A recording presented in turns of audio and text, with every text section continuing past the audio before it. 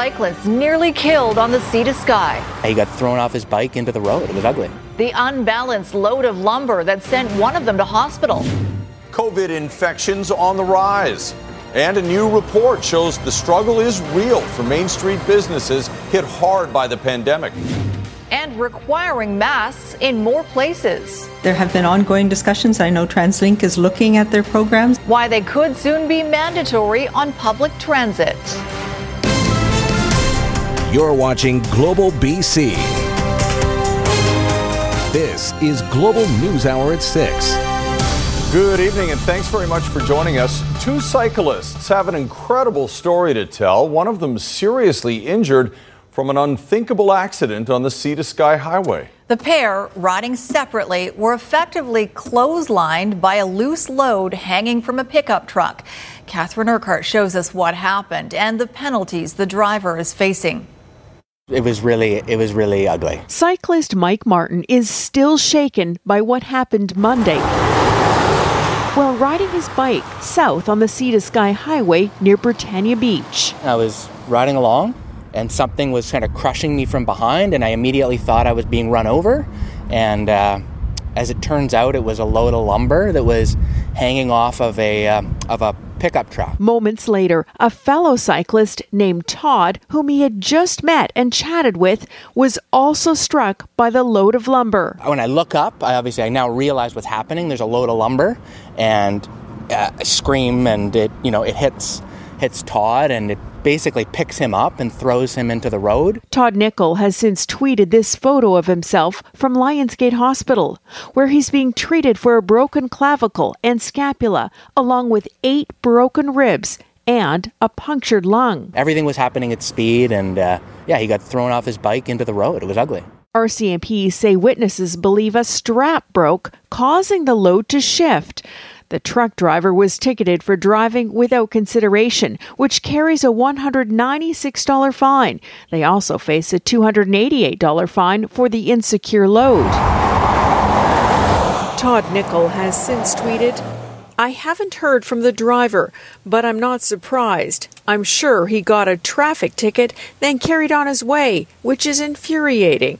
Our system has no mechanism for accountability.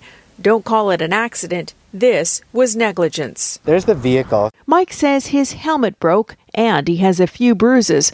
Otherwise, he's okay and knows he's incredibly fortunate to be unharmed. Thankfully, it didn't come loose and, fall on top of us at the time. That could have been worse. Catherine Urquhart, Global News. 4 days of COVID-19 numbers for BC, prompting new warnings about large groups and the virus spreading at parties. We have 146 new cases. That's over 4 days, 43 Friday to Saturday, 29 Saturday to Sunday, 46 Sunday to Monday, and 28 Monday through to this morning. The total case number is 3,787. The better news here, though, is we've had no new deaths, so that number remains at 195. 8 people are in hospital, 4 of them in ICU. 3,273 people are now considered fully recovered, leaving us with 319 active cases. Thankfully, most of our cases, the vast majority of them, we are able to find out where you've been exposed. And we know that many of those are overlapping social circles where private parties over the period of the last few weeks have led to people passing it to their friends and their family. In the immediate days following a long weekend are when people can also unknowingly spread the virus to others. And Keith Baldry joins us now live with more on the numbers. Given what Dr. Bonnie Henry just said, we're going to have to wait to see what the impact of the BC day-long weekend has. Yeah, a lot of confusion about this, Chris. So the 146 cases we saw today had nothing to do with the BC day-long weekend. This goes back 2 weeks. That's how long an incubation period is, 14 days. Dr. Henry says typically symptoms start to show up with people who have contracted the virus in 5 to 7 days, sometimes a little longer. So that's when those people will get tested. So we're talking about at least a week before the impact of the activities on whether there were parties on BC day weekend is going to be felt. All right, what's the latest data on where we're seeing the cases?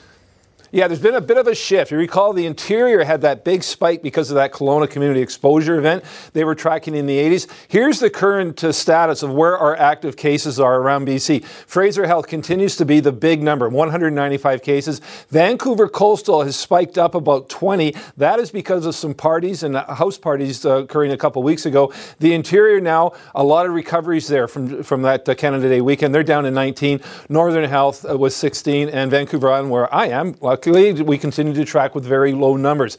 Now, as you may have heard me on the early news, I asked a question to Dr. Bonnie Henry today about masks on transit. Her answer seems to indicate that TransLink's working on a policy that will likely see some new policy regarding the requirement of wearing masks aboard SkyTrain, probably with some exceptions in terms of being on SkyTrain and on buses. But we're going to be expecting, hopefully, an announcement from TransLink sometime in the days ahead. Dr. Henry says they're working on a new policy. We'll just have to wait for the details. All right, we will do that. Thanks very much, Keith. Well, Alberta is making masks mandatory when school resumes in the fall, something parents there had been pushing for, although students won't have to wear the face covering once they're at their desks. You might wonder if it's something BC health officials are considering too. But as Richard Zussman reports, Dr. Henry says it's not necessary yet. When students go back to class in Alberta in the fall, they will need their knapsack, their pencil case, and now a mask. If students or teachers are interacting in a way that's close and involves them working together, then mask wearing would be expected. Alberta announcing plans Monday to require students grade 4 to 12 to wear a non-medical mask in hallways and all indoor common areas, but not in the classroom, except in the rarest cases. If students are seated in their desks, working quietly and not moving around, and the teacher is distanced from them, then mask wearing is optional in that setting. Mask use from kindergarten to grade 3 is optional. Now the question is whether British Columbia will consider the same thing.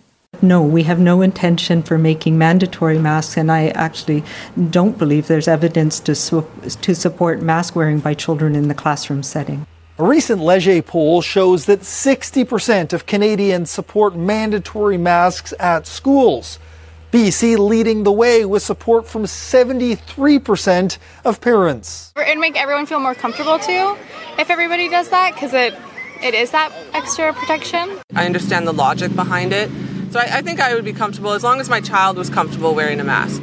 There's been significant pushback around the province's plan to put students in learning groups and concerns physical distancing will be impossible. One online petition has garnered more than 15,000 signatures calling on an optional return to school. A lot of parents actually had the hybrid system during March to June and felt that this is the system that should continue to follow, and that should be an option for parents to decide. There will be an encouragement for voluntary mask wearing in BC schools, especially high school, with reusable masks available when distancing can't be kept. Richard Zussman, Global News, Victoria. If you've tried to beat the heat heading to one of Metro Vancouver's lakes or beaches lately, chances are you've found full parking lots and closed signs at some of them. Between social distancing guidelines and the huge demand from people staycationing due to the pandemic, some popular spots are busier than ever. Nadia Stewart reports. It is one of the most popular spots in the Lower Mainland. Even before 10 in the morning, the parking lot is full and the gate is closed. A couple other beaches are closed, so I guess people are just all trying to go to one beach now.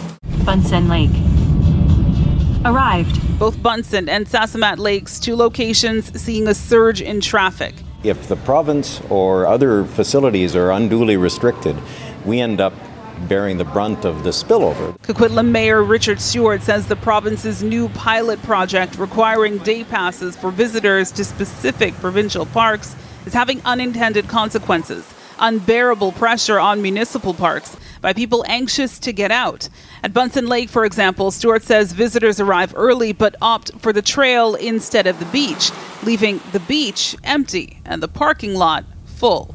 Their space, the 50 cars or whatever that they're allowing in the parking lot, their space was never for the beach, and it has used up a family's ability to go to the beach. The city of Port Moody is spending over $100,000 to manage traffic around Sasamat, a lake where bird droppings have led to rising E. coli levels. Why would you want to go there? Is my question. Especially in a year like this, I would encourage folks to zoom out on Google Maps and live a little. The Ministry of Environment and Climate Change Strategy says, for the most part, the new pass system is being well received. And as this is a pilot project, they say adjustments will be made as needed. Pilot project in the middle of a pandemic, is this the best time? These two mayors say before any changes are made, there needs to be more communication. One of the ways to make it work is to make sure that we all work together so that we spread out the crowds and make sure we never get to the point where we could have the spread of an illness. I'd rather spread the crowds than spread the disease. Nadia Stork, Global News. Small business has long been the backbone of the Canadian economy, but the sector has been hit hard by the pandemic. Now a new report is taking a close look at how businesses in 4 BC neighborhoods have been affected and what's still needed for their recovery. Brad McLeod reports. To be honest with you, it's a little sad to come down here. Brock Yurchuk owns 2 tourist shops on Victoria's Government Street. He's getting federal lease and wage subsidies, but says he can't afford to pay himself. Summer is a time meant to save money to survive the slow season, but business is down 93% this month. I was programmed, work hard and things will work out well. And in this environment, it doesn't feel like hard work's going to cut it. Their revenues, many of them dropped by over 90%. So it's huge, right? So between tourism and then also office workers and government workers who are now working from home. Findings of a new report on how a handful of Main Street businesses are faring across BC. Vancity Credit Union and the Canadian Urban Institute also looked at a relative success story. Newton boasts 76% independently run businesses. The unique merchants and feel have remained an attraction. Tranquil Road in Kamloops, a lower income area faced with issues of homelessness. It was found many of the restaurants didn't pivot to online delivery, saying the fees were too high. Also, many businesses here not taking advantage of federal stimulus. Some of the more racialized groups where some of the language barriers. And Strathcona in East Van. They've got a lot of co-working spaces, professional services, and most of those individuals are working from home, so they've lost that foot traffic. Some of the takeaways from the Block report. Animating struggling streets with patios and filling vacant storefronts can draw people back. The more you can cater to locals, the better. And for some, federal assistance needs to be easier to access. Memories. Brock Yurchuk feels a pivot to online sales would just end up losing him more money. And says, for the first time in over 20 years in business, staying open is up in the air. If you've got a nickel, we can heads or tails. Brad McLeod, Global News, Victoria. A new national security law passed by the Chinese government sends a chill around the world. What the communist regime has written into its Article 38 and why even Canadian citizens are afraid in just over a minute. An apocalyptic scene in Beirut after a devastating explosion near the waterfront. The blast that caused it coming up on the NewsHour.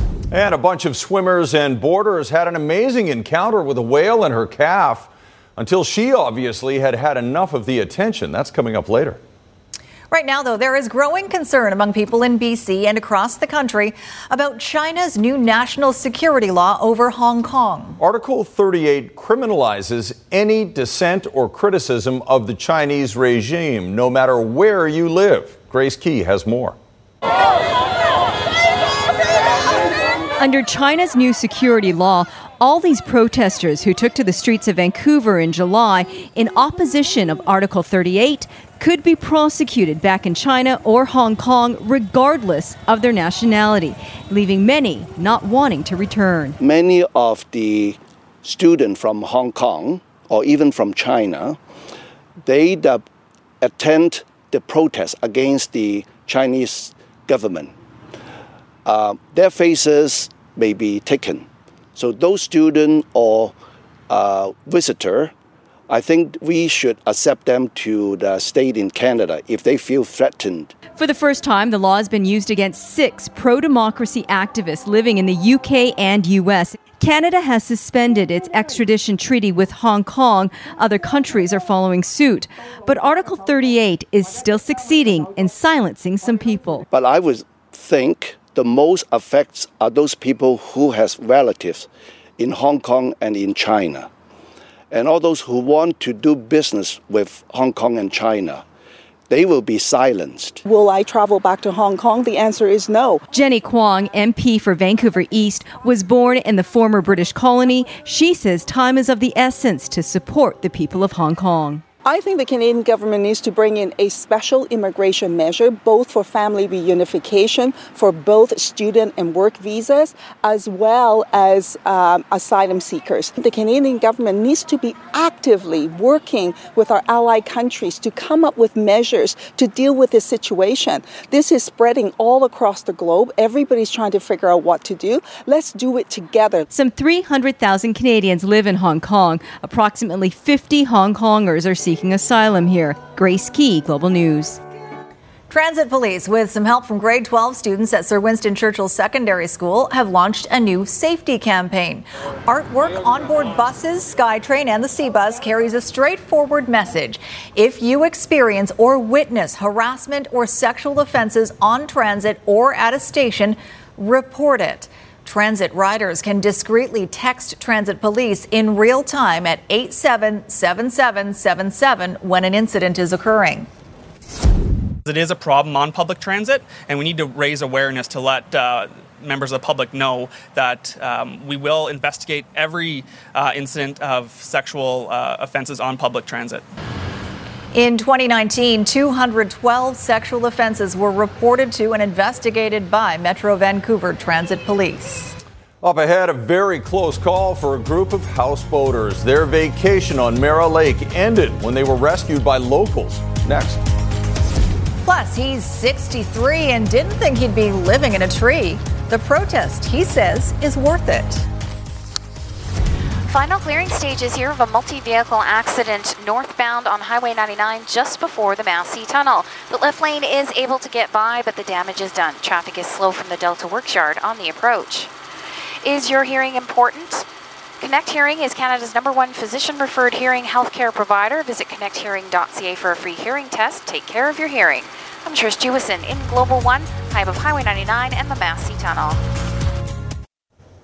Some terrifying moments in the Shuswap when a houseboat caught fire early this morning. It happened just before 2 a.m.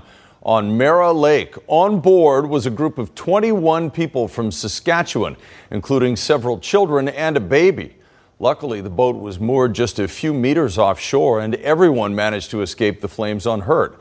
The occupants of the boat were taken care of by nearby cabin owners before being taken to a hotel in Sicamous. The fire is being described as accidental. Favorable weather conditions are helping some fire crews around the province, including those battling the Dry Lake fire, where an evacuation alert remains in place. Global Shelby Tom is near Princeton tonight. Shelby, crews are making good progress. That's right, Sophie. Crews have been battling the Dry Lake wildfire hard since it was first discovered on Sunday, burning on this remote mountainside behind me, about 20 kilometers northwest of Princeton. Now, you can only see a little bit of smoke from our vantage point off of Highway 5A today, but you can see the proximity of the fire in relation to the homes along the valley bottom. The aerial firefight continues today. You can hear helicopters and water skimmers overhead as they support ground crews with heavy equipment working to contain this fire and prevent it from threatening these area properties. At the top, on the map, we're at the top.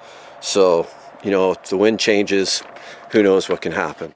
This family from Delta, camping with friends at the Allison Lake Provincial Campground, were put on notice by Princeton Search and Rescue Monday night, along with dozens of others, warning they must be prepared to evacuate the area if wildfire conditions deteriorate. If the wind changes, who knows what can happen. So, got to be ready to go. We kind of came up with a game plan. We'll throw this here, do this there. And I mean, we're here with the family, so there's 8 of us. And yeah, we can act fast. The Regional District of Okanagan-Similkameen issuing an evacuation alert for 43 properties, mostly recreational homes, cabins, and campsites, stretching along Highway 5A from Allison Lake Provincial Park to McCaffrey Lake. The fire got to about 22 hectares, and we know that things can change very quickly. And winds were anticipated to pick up a little bit last night, so we wanted to make sure that folks were prepared to leave at a moment's notice. The BC Wildfire Service says favorable weather conditions and fire suppression tactics are helping with containment efforts, but warns of the unpredictable nature of fires. We still need to completely guard off the fire. We still need to make sure that those hotspots are completely cooled down. So if, the general public could be mindful of fire activity. Okay, Sophia. Cattle ranchers Nancy and Larry Eaton say the fire is getting too close for comfort. The fire is actually starting to creep down, whereas the last couple of days it seemed to be going the other way and they had a handle on it. But today, with it coming over the ridge, we're a little more concerned. Kazakovich is optimistic the wildfire won't pose further danger to people and property as fire crews make good progress on getting the blaze under control. It is a relief. Meanwhile, campers hope the wildfire won't thwart their vacation plans during our COVID summer. Just hopefully the fire doesn't head this way and we don't have to leave. We're planning to be here till Friday, so hopefully we can make it until then. Hot and dry weather is expected over the next few days, but a reprieve could be coming on Thursday with rain and cooler temperatures in the forecast. Sophie? All right, thanks, Shelby. The BC Wildfire Service is also fighting a new wildfire in the Shuswap. The Marble Point fire broke out late yesterday evening and quickly grew to 2 hectares. So here's a little perspective for everybody. The fire is burning above Shuswap Lake, about 8.5 kilometers north of Sicamous. 25 wildland firefighters are battling it from the ground. They got some crucial help from the aerial crews as well, which prompted fire officials to issue an important reminder to boaters in the area. Earlier today, the BC Wildfire Service did have skimmers taking water from one of the nearby lakes close to the Marble Point wildfire in order to do our suppression activities. The BC Wildfire Service did make a post on Facebook advising the public to please stay out of that area, supported by the RCMP. There's speculation that fireworks might have sparked that fire, but the BC Wildfire Service says the cause is still under investigation. It started as a frustrating call out for the volunteers of the Sasamat Fire Department. Then one of the firefighters became the victim of an expensive theft. On Sunday night, the firefighters responded to a smoking dumpster in Belcara Park. It turns out someone had ignored the many posted signs and dumped barbecue coals into the dumpster, igniting a small fire. The fire crew quickly put out the flames, but when they returned to the fire hall, one firefighter discovered thieves had cut away the catalytic converter from her personal vehicle. Metro Parks has done a great job with their signage and their briquette receptacles throughout the park. There's large red containers that are clearly indicated that that's where you put your briquettes. So it's super frustrating when people throw them in the garbage. It makes me angry, actually. And, I'm realizing that the people who actually do this probably don't really care who they're targeting. They're out for quick money and they don't really care about it. And that's kind of upsetting for me as well, too. With nearly every legal challenge exhausted, the courts have repeatedly supported the continuing construction of the Trans Mountain Pipeline expansion. But that's not stopping protesters from going to new heights to stall the project. Ted Chernecki tells us why one BC scientist is willing to risk arrest. Longtime activist Tim Taccaro says he didn't think he'd be living in a treetop at age 63. But the SFU prof, who is on sabbatical, believes the risk of being arrested is more than worth it. But they'll have to reach him first. He's here to say Ottawa is missing an enormous opportunity by not learning from the pandemic, that Canadians can be motivated in ways we may never have thought possible.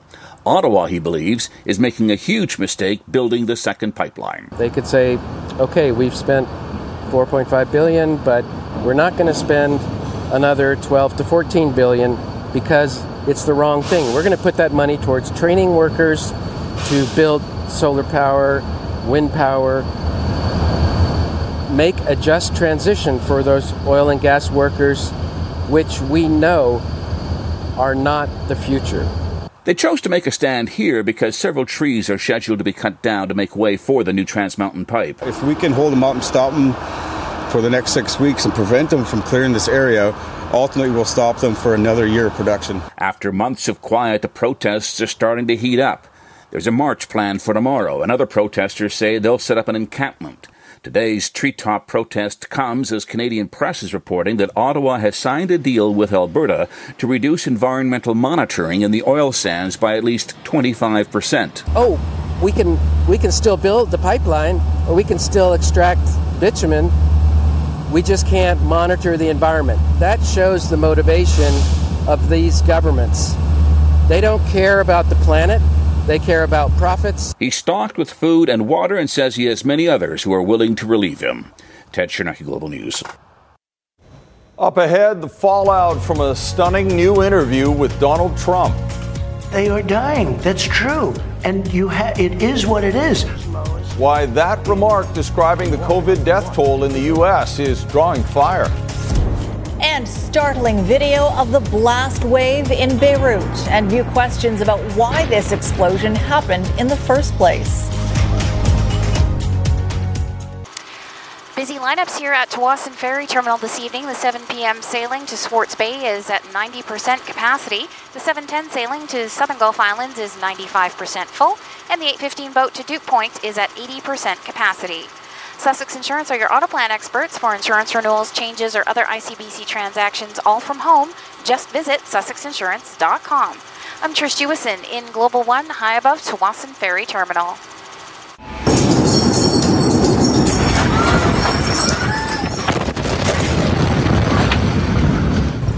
Two major explosions rocking Lebanon's capital, Beirut, today, killing dozens, injuring thousands, and causing widespread damage. Cars flipped and mangled, windows shattered kilometers away, and the number of dead and injured is still being counted. Lebanese officials say a massive blast that destroyed the port area and beyond was caused by highly explosive raw materials stored there. And a warning to viewers, some of the images in this report could be upsetting. Extraordinary images tonight of deadly explosions felt by millions in Lebanon. Blasts that shook a city and injured thousands. This was the first, coming just after 6 in the evening at Beirut's main port, sending up a plume of thick smoke. Beneath it, fires raging and flashes of light, filmed by nearby residents. None of them could have guessed what would happen next. A second massive explosion that some described as like an earthquake. A mushroom cloud of debris and seawater blasted into the air. The detonation was heard 200 miles away in at least 2 other countries. I saw something flash and I couldn't hear anymore. It was raining glass all over the city of Beirut. On the ground, dozens lay dead. Lebanon's health minister says almost 3,000 people have been injured. The port area destroyed. But what caused it? Officials tonight say a warehouse has for years been filled with dangerous explosive chemicals. Warnings about the dangers, they say, ignored. Beirut, so often a battleground in war, resembling a war zone tonight. This is a national disaster for Lebanon. Tomorrow, a day of national mourning and of many questions. If this was a warehouse for dangerous chemicals, were the explosions accidental or sabotage? And as the death toll rises, the Lebanese community here in BC is watching the devastation closely. The honorary consul of Lebanon in BC says he's been very upset to hear of the blast and what it means for the Lebanese people. It's the summer, the immigrant, the diaspora, the people go back to Lebanon. We were hoping they will come with fresh dollars, spend some money, improve the local economy. And now with this problem adding to another problem, many people will be without houses, without job.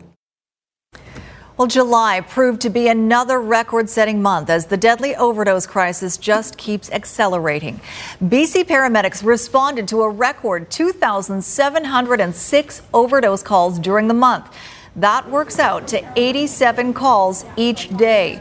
While BC EHS says every community is being touched by the crisis, 2/3 of the victims are male, with the highest numbers between the ages of 21 and 40 years old.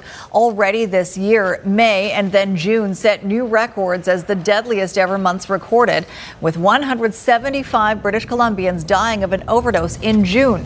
The message from paramedics: if you're going to use drugs, don't do it alone. And the province is boosting funding for overdose prevention.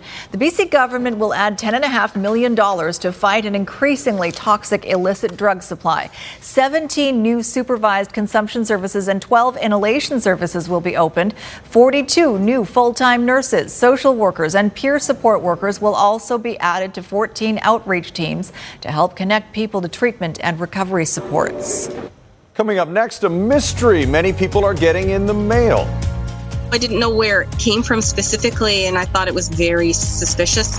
The unlabeled seed package showing up unsolicited, and what you should do if you get one. And in sports, what's pretty close to a must-win moment for the Vancouver Canucks tonight.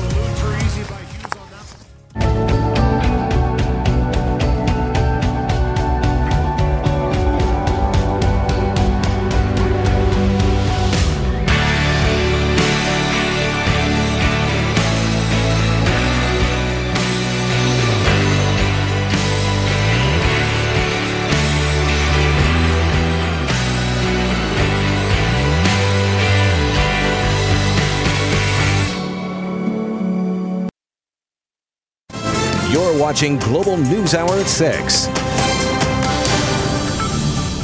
Mysterious packages appearing in people's mailboxes are causing the Canadian Food Inspection Agency to issue a warning. Unsolicited packages of seeds are appearing all across the country. And as Sarah McDonald tells us, they could be a threat to our food supply. There's something seedy cropping up in mailboxes across North America. There's like little grass seeds in there. And nobody seems to know exactly what's behind the unrelenting, unsolicited deliveries landing on the doorsteps of thousands of unsuspecting people, like Natalie Dempsey of Alberta. I didn't know where it came from specifically, and I thought it was very suspicious, very odd. It's odd and highly suspect to officials on both sides of the border, too, with almost every province and most states reporting residents receiving packages containing mystery seeds. The small packets may look harmless, but experts warn this could be a scam or invasive species. We're not at the point that we can confirm anything yet. Of course, we are concerned. The Canadian Food Inspection Agency is urging citizens who receive unauthorized shipments like this to report it to their regional office. And while federal officials won't elaborate on the suspected origin of the packets, the U.S. Food and Drug Administration says most south of the border appear to be coming from China. If you find yourself on the receiving end of suspicious seeds, don't handle them, don't dispose of or compost them, and most importantly, don't plant them. They're a high-risk species for us because we don't know what they're there. And from what we've seen, there are actually quite a variety of seeds that have come in. As scientists work to dig up not only what the seeds consist of, but any substance they could be coated with, officials are investigating the intent of the senders. This is the package. It says it has jewelry. Who often deceive customs officials and recipients through mislabeling potentially malicious deliveries as everyday items. To have these mystery seeds being sent out, who knows? A little bizarre. With the seeds that should never sprout, already planting lingering questions. Sarah McDonald, Global News, Vancouver. A stark example of why it's important to give whales or any wildlife some space. We'll show you what happened when this tour group got a little too close to a humpback and her calf off the coast of Australia. That's coming up right after Christy's forecast. All right, let's check in with meteorologist Christy Gordon for a look at that forecast. What a beautiful long weekend it was, Christy. A little change on the way, though. Yes, not for too long. It'll be a small blip in our forecast this week, but certainly if you're trying to make plans for your week, maybe plan some indoor activities for your Thursday, everyone. In the meantime, we have one more sunny day on the way. Here's a quick look, though, at the fog we saw this morning near White Rock Beach. Few areas near the water will likely see that fog again tomorrow, but it won't last long, and you should be back to sunshine by the afternoon with beautiful conditions. Thanks to Bob for that shot looking out towards Vancouver. Now, we are going to see a big drop. So the change on Thursday not only is going to bring cloud cover and rain, but a big drop in temperature. It's going to feel chilly. So Metro Vancouver, similar to today, 25 degrees tomorrow, but then dropping a good 4 to 5 degrees on Thursday with highs around 20, 21 degrees. And look at the drop that interior regions will see from mid-30s again tomorrow to mid-20s on Thursday. And you'll feel that chill, that's for sure. So this is the system that's driving down the coast. Tomorrow, not affecting Metro Vancouver, the interior regions, but it will slide in come Thursday, and that's when you can expect that drop in temperature, the cloud and showers, and also a risk of thunderstorms in the interior on Thursday into Friday as well. But this is your Wednesday forecast, everyone. Hot and sunny again, so lots to enjoy tomorrow, that's for sure, before those temperatures drop a little bit on Thursday. Here's your 5-day forecast for Metro Vancouver. So it's just Thursday, although I've put in a slight chance of showers in the morning on Friday. For the most part, Friday will be our transition day, back to sunshine by the afternoon, and the weekend certainly looking nice. And look at this stunning shot, our Central Windows weather window looking out towards Mount Robson. Chris sending us this one, and in case you didn't know, the peak of Mount Robson is actually the highest point on the Rocky Mountains, on the Rocky Range. Beautiful. Thank you, Christy. What a shot. All right, 2 people have been seriously injured after getting too close to a humpback whale and her calf. The 2 swimmers were part of a tour group to swim with the humpbacks. This video shows the moment the 50-foot mother whale swings her tail toward the group off the northwest Australian coast. A 29-year-old woman was struck and sustained fractured ribs and internal bleeding. She was airlifted to hospital. Another is said to have a torn hamstring. The government says it is now working closely with the industry and the tour operator involved to understand how this incident happened. That ended Wanted badly. to swim alone. Yeah, that's right. I have a guess because you got too close to the calf. Yeah. I agree. Mother bears, mother whales can be very, very protective. I don't know. Do you want to swim with a whale? No, that's okay. I'm sure they'll be quite happy swimming alone. It was another summer 6-pack of hockey. He fires right on rebound, scores! Lucic has got it now. Milan Lucic gets a goal. Calgary beat Winnipeg. We're waiting for the Canucks to play on that same ice surface in about an hour. And U.S. President Donald Trump agrees to an interview for an HBO special. Why he might regret it later. The pandemic playoffs. Have we called it that yet? Oh, to hear can the call pep it talk that, tonight. Yeah, that's not bad. Yeah. Hockey in August. Summer hockey, bubble hockey, whatever you like.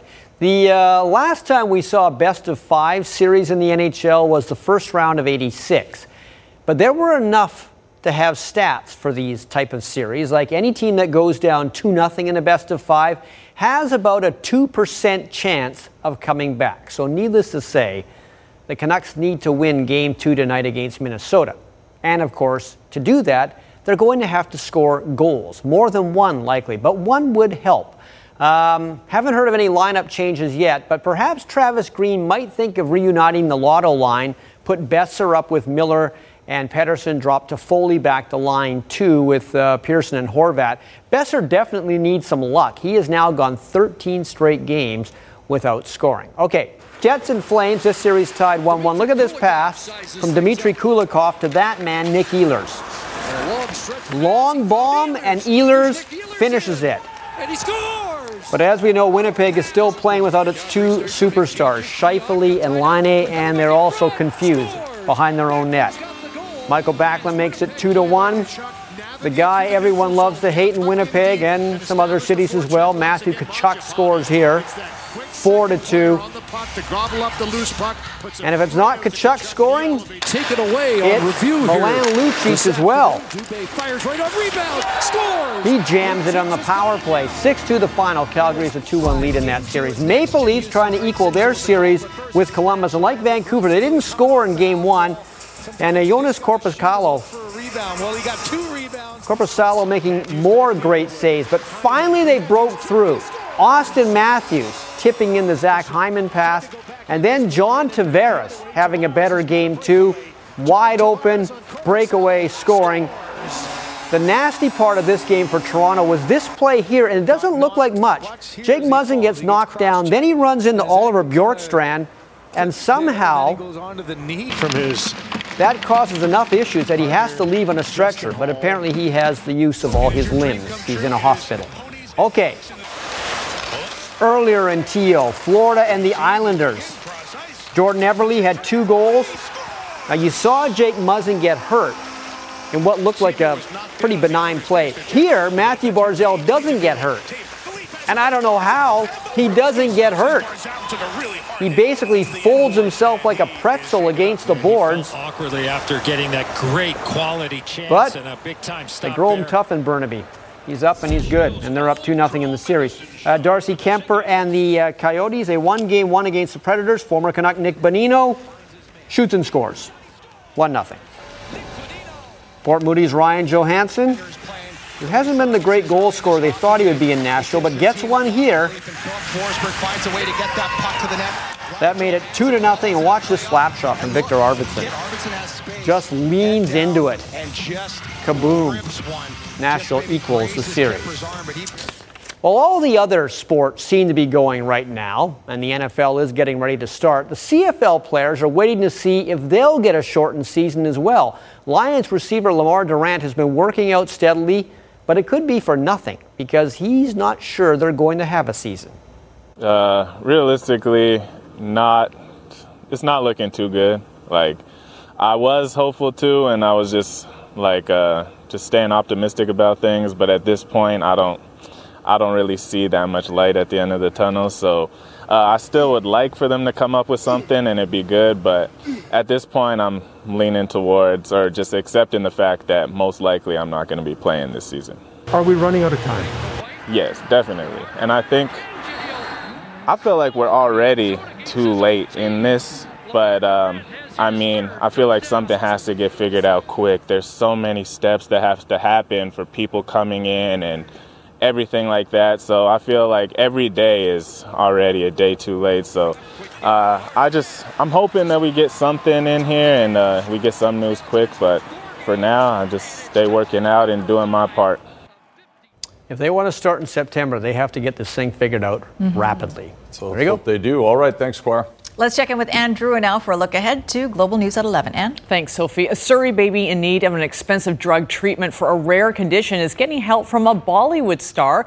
We introduced you to baby Aryan less than 3 weeks ago. His parents were hoping to raise $2.8 million within 1 year to pay for a promising treatment that is not covered in Canada. We'll speak with the family about the fundraising efforts and what's next for their son. That story tonight when you join us at 11. Chris, Sophie. All right, thanks for that, Ann. When we come back, that bombshell interview with U.S. President Donald Trump. That's next. There's a lot of buzz tonight about an interview with U.S. President Donald Trump for the HBO news program Axios. As you'll see, he's challenged on his administration's response to the COVID pandemic and the high death toll in the U.S. compared to other countries. Trump's comment that it is what it is creating quite a stir.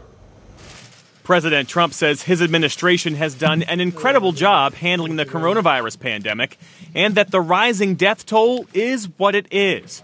During a wide-ranging interview with Axios reporter Jonathan Swan. I think it's under control. I'll tell you what. How? 1,000 Americans are dying a day. They are dying. That's true. And it is what it is. But that doesn't mean we aren't doing everything we can. It's under control as much as you can control it. This is a horrible plague that beset us. The president sorting through pages of charts when pressed on the country's coronavirus death count. Right here, the United States is lowest in numerous categories. We're lower than the world. Lower than the lower world? than What is that? Europe. In what? Look. In what? Take a look. Right here. Here's case death.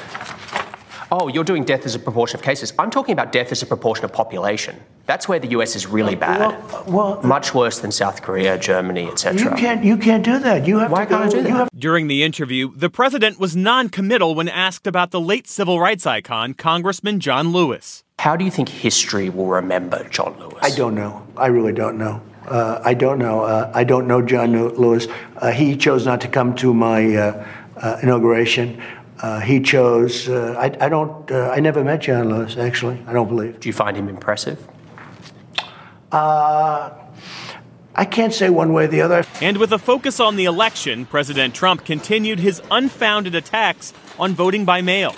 There is no way you can go through a mail-in vote without massive cheating. Extensive research shows election fraud in the U.S. is extremely rare.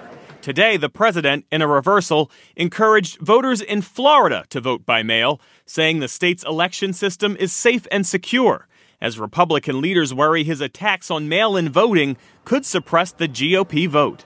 And as for the coronavirus relief bill, both sides now say they hope to vote by next week. Pretty amazing stuff.